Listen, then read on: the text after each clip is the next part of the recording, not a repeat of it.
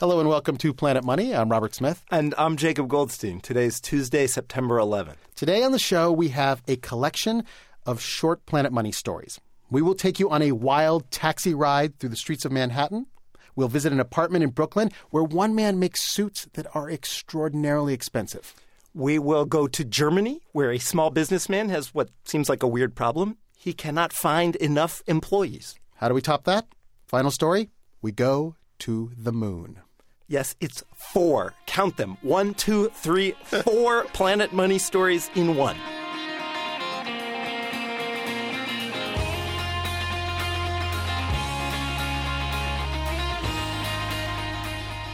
We begin today on the streets of New York, and this being New York, of course, we're not going to walk or anything. We take a taxi cab. This is a story about taxi cabs in the city. And you may remember a few months back on Planet Money, we told you that the number of taxi cabs in New York City are capped. There are a limited number of cabs out there. But the city of New York looks around and says we could make a lot more money if we added more taxi cabs and sold more taxi licenses, which can go for as much as $1 million. So the city had this plan, and the plan was we are going to add more of those famous yellow cabs to the streets of the city. But there is a problem. And Robert, to talk about this problem, you went out on the street and found somebody trying to hail a cab. I'm on the streets of Midtown Manhattan, and for anyone who wants a taxi cab, this is the nightmare scenario. It's raining. Yeah, it's freezing, and I'm drenching wet. And it's the middle of rush hour. You are never going to get a taxi cab. No. I've had 3 say no. What's your name? Taylor Copeland York. Well, Taylor, there is an actual plan to put 2,000 more taxi cabs on the streets of the city. I say yes, because I really want a taxi cab right now. And I think it'd be a lot easier if people didn't have to fight over them all the time. That is totally understandable. But I have to tell you that right now in New York City, there is a debate about whether more taxi cabs will actually make things better in the city. And, a few days ago, I was looking at this situation from a completely different point of view. I was high above the streets of New York. Well, maybe not that high. It's an office in a skyscraper, and it belongs to a sort of traffic guru. I'm Charles Komanoff. He's a transportation consultant. He uses computer models to analyze traffic patterns, the same patterns he sees when he rides his bike to work. Every day for almost 40 years. And the same patterns you can see when we both lean out his window. Komanoff says just look down. The number of taxi cabs in New York City is capped at around 13,000, and yet they dominate the streets. I think a good, 40% of the vehicles in motion or trying to be in motion that we're seeing out the window are yellow cabs. Now imagine what happens when they multiply. Okay, we don't have to just imagine it. Komanoff turns on his computer, and he opens a program filled with rows of numbers. Welcome to the Balanced Transportation Analyzer. The BTA. The BTA. In here is every lane of every road in the heart of Manhattan. There are the cars, the buses, the trucks. And this computer model tells us something unexpected. More taxis can actually make a city less efficient. Up here in his office, Komanoff starts to click on parts of his model to explain the traffic problem. And I'm going to head back out into the streets of Manhattan to show you what he's talking about. I'm now walking up to the entrance to the Lincoln Tunnel. And you can see the problem with Manhattan right here. Because every day, 800,000 cars come into Manhattan over just a few bridges and tunnels like this one. And that just means that in the morning and the afternoon, the traffic is terrible.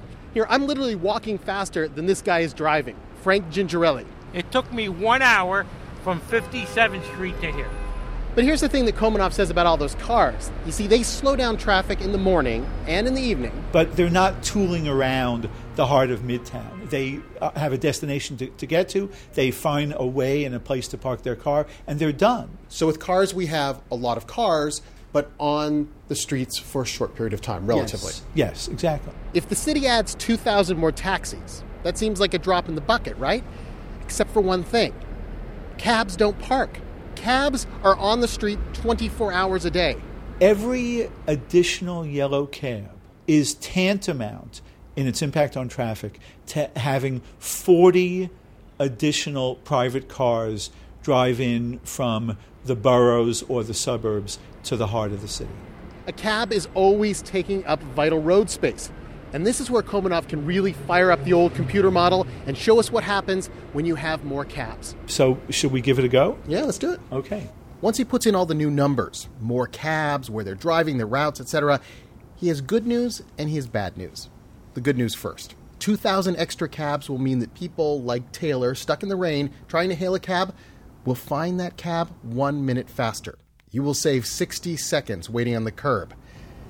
But there's also the bad news. Travel speeds within the Manhattan CBD, the heart of the city, will go down by an average of 12%.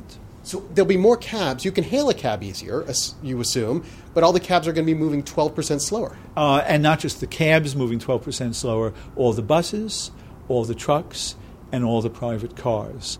Based on the average cab ride, that minute you saved at the curb will disappear. You'll be sitting in traffic longer. And Komenov, with his computer program, can put a price tag on that. All that lost time, the deliveries delayed, the work you could be doing at the office. If everyone is moving 12% slower, it could cost, he calculates, $500 million a year in lost time. And this is the lesson that moves beyond taxis in New York. Nothing is free when it comes to city traffic. Even the tiniest changes ripple out. You just have to calculate them. Taxi! Hey, can you take me over to Times Square? We're going to have to wait and see if Komenov is right, because the plan to add more licensed taxi cabs in New York City, it's being challenged in court. But not by people who care about congestion, by the guys who own the taxi cabs, who don't want more competition. My driver here is Usman Siddiqui, and he says the calculation is easy. Add more cabs, the more traffic, less money. Which actually sums up the computer predictions rather nicely. I should say, Jacob, that story aired on the radio about a month ago, and in the meantime, there was a court decision where the judge ruled that, in fact, this plan to add more taxi cabs, unconstitutional. This is just the first level. The city immediately appealed. It now goes to the next level, and it's still stuck in court. Unconstitutional? Because they figured out that the city did this by not going through the city council, but by going through the state legislature in New York. The judge said it was a workaround, and you have to find a different way to do it. So it's being appealed, stuck in the court system. So for now, not more cabs, not more traffic. I still expect to see Taylor out front of our office in the rain. She's still trying to get a cab. She's still trying to get a She cab. should take the B train. Next up, we have a story from Adam Davidson, and this is a fantastic story that we loved. He did a profile both for the New York Times Magazine and for NPR about a man who makes this very, very expensive luxury product. But it turns out that just because you make something that's expensive doesn't mean that you make a lot of money. When I first heard about Peter Frew and his remarkable skill, I thought, that guy must be making a fortune. He invited me to his place to show me what he can do. Look, you can see the tiny stitches. Yeah. They're all done by hand. If you really want a perfect suit, then bespoke is the only way you can get that. Peter Frew is one of a very tiny number of people left in the United States who can, entirely on his own, using almost no machinery, make a classic bespoke men's suit. He can measure you, draw a pattern, cut the fabric, and then hand-stitch a suit designed to fit your body perfectly. We don't just do it by hand in order to say that it's handmade. Suits that are made by hand are exceptionally comfortable. Frew spent more than a decade as an apprentice to a remarkable tailor in his native Jamaica. He now sells his suits for about $4,000. Since New York is filled with very rich people who see their suits as an essential uniform, Frew has all the orders he can handle, which, it turns out, is not that many orders. This one suit, how many hours will it take you? Upwards, let's say 70, 75 hours, yeah. So that's like roughly 2 suits a month. Yeah, for one. That's what one tailor could do, by himself. It's $4,000 to the end customer. Mm-hmm. I'm guessing at the most, you're keeping half of that. Right. $4,000. It's not a lot. It's not a lot of money. It's not a lot, really. After expenses, fine English wool costs a lot. Frew takes home less than $50,000 a year. That's not enough to own a fancy suit made by a bespoke tailor, even when you yourself are a bespoke tailor. Do you have suits you've made for yourself, Peter? Actually, no. No, really? Why not? It's a time. I'm always have to be working on something else for somebody else, you know, and because I do know the difference, I cannot just get a suit somewhere else. I love luxury. You don't own any suits? No. You have no suits? No. I have trousers and shirts, but no suits.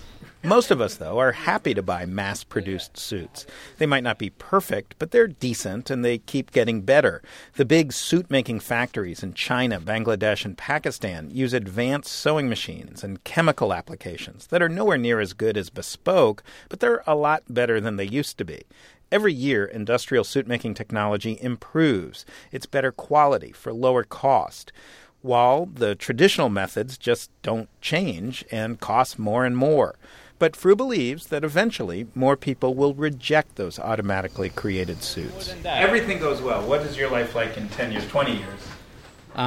Having a nice store up on somewhere in the Upper East Side in Manhattan, and a factory with about 50 tailors or more. Each doing the full suit. Doing a full suit. But that's the problem. There aren't 50 bespoke tailors in the U.S., and there probably won't ever be. Why would anyone spend 15 years learning a skill that pays so little? But Fru says he's fine even if his big dreams don't come true. He just loves what he does. He loves hand-making perfect suits. And Jacob, just today, Tuesday, September 11th, I saw Adam Davidson out on the streets of New York, and I said, "Where are you going?" And he's like, "I am going to get a new suit." And I'm like, "Oh, did you get a hookup from this guy, from this custom bespoke suit?" And he's like, "Oh, no, I couldn't pay that much." But he's going to a store because now he feels like he truly appreciates what goes into a suit. So maybe he'll start coming to work in some beautiful suit. He said he's going to dress up more. He said he's going to dress up more, and I think it's going to show on the radio. All right. Next story, Germany.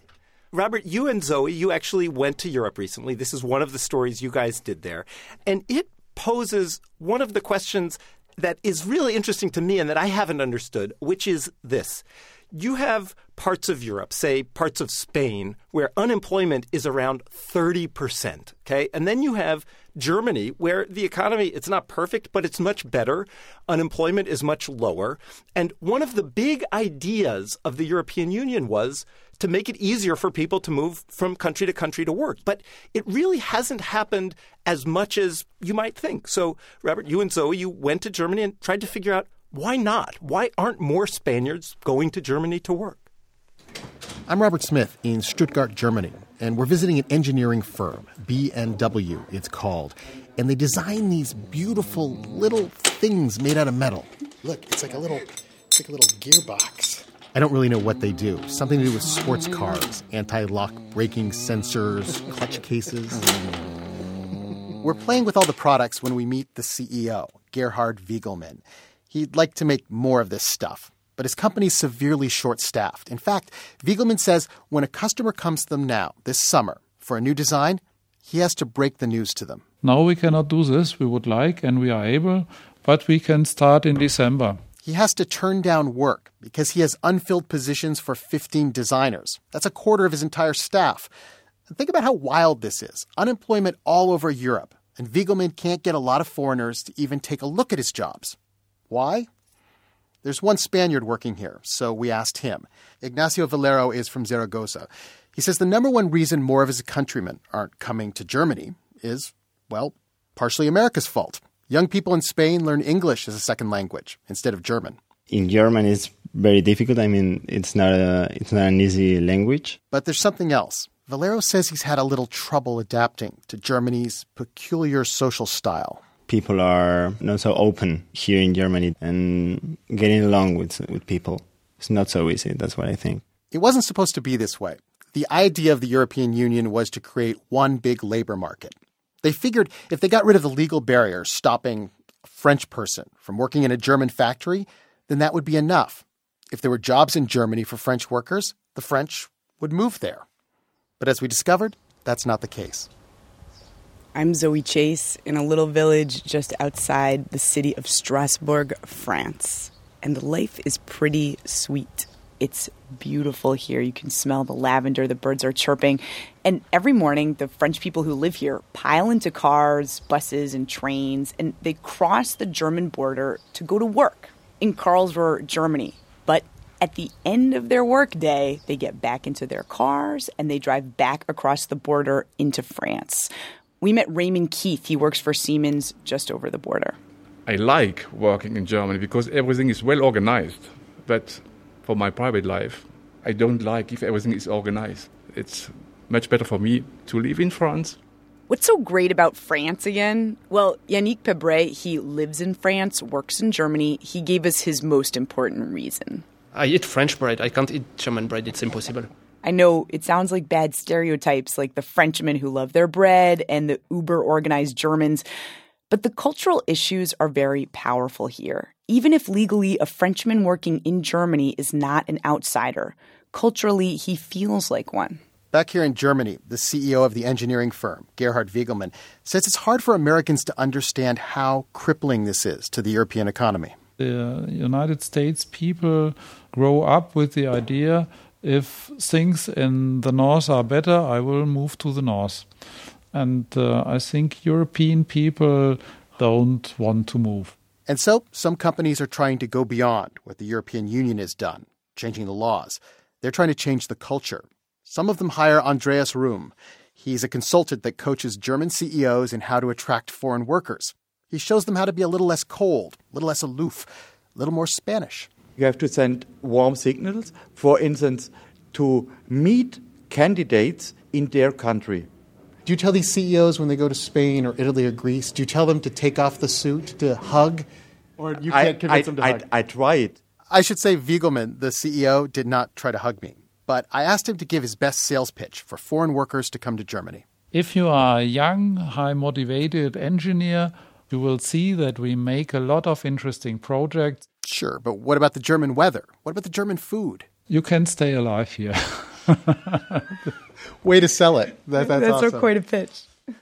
I have to say, Robert, I am not dying to go work for BMW, and I do get why somebody who, has a lovely life in Spain but can't find a job might not be rushing off to Germany. We didn't get a chance to put into the story, but there is one thing that this guy is doing to help attract workers, especially from Italy. And you'll know why I say Italy when I tell you what he did. His firm bought a race car. And so he actually, on the weekends, you can be part of the pit crew and help race this car. And, he does car parts. And so he figures. So if you're like a car nerd, right? You're an engineer, you love cars, and your friends aren't here, so you have something to do on the weekend. Yeah. And the young Spaniard we talked to, he thought that was pretty cool, pretty exciting. Okay. So just to recap, New York City taxis, suits in Brooklyn. Check. Workers in Germany. Yep. Now, finally, the moon. The space race was on. Apollo 11 was set to launch in 1969, and Neil Armstrong had a problem. A space historian and collector told me about this, Robert Perlman with CollectSpace.com. He says, just think about it. You're an astronaut. You're about to embark on a mission that's more dangerous than anything any human has ever done before, because you're literally entering the final frontier of space. And you have a family that you're leaving behind on Earth, and there's a real chance that you will not be returning. Exactly the kind of situation a responsible person plans for, financially speaking. Takes out a life insurance policy or something. And the cost for Neil Armstrong would have, at the minimum, would have been around $50,000 a year in the 1960s. Risky job means high premiums. Now, Neil Armstrong had something unusual going for him. He was famous for exactly those risks he was about to take. The whole Apollo 11 crew was. Buzz Aldrin, Michael Collins, people really wanted their autographs. These astronauts had been signing autographs since the day they were announced as astronauts, and they knew that even though eBay didn't exist back then, that there was a market for such things. There was a demand. Especially for what were called covers. These were envelopes that were signed by astronauts. Sometimes they'd be postmarked. And so, about a month before Apollo 11 was set to launch, the three men entered quarantine And while they were in that secluded area together, they sat down and they signed hundreds, if not thousands, of these covers, of these envelopes, all three of them signing each one. They gave them to an astronaut friend, and on the day of the Apollo 11 launch, he got them to the post office, got them postmarked, and then distributed them to the astronauts' 3 families. So that they had their signatures on something that was postmarked on the day they launched. Life insurance in the form of autographs. If they did not return from the moon, then these covers could be sold by their families to collectors and to the public, and that their families could sell them to not just fund their day-to-day lives, but also fund their kids' college education and other life needs. That is so clever. Yeah, I mean, they are astronauts. The life insurance autographs were not needed. Armstrong and Aldrin walked on the moon, came home safely, and in the years following, they signed probably tens of thousands more autographs for free. But then in the 1990s, Robert Pearlman says the insurance autographs did start showing up in space memorabilia auctions. Do you have any? I don't, but I've held them. It's hard to just put into words, but to me, they're beautiful. Other people feel the same way. An Apollo 11 insurance autograph right now can cost as much as $30,000. Chana Joffe-Walt, NPR News.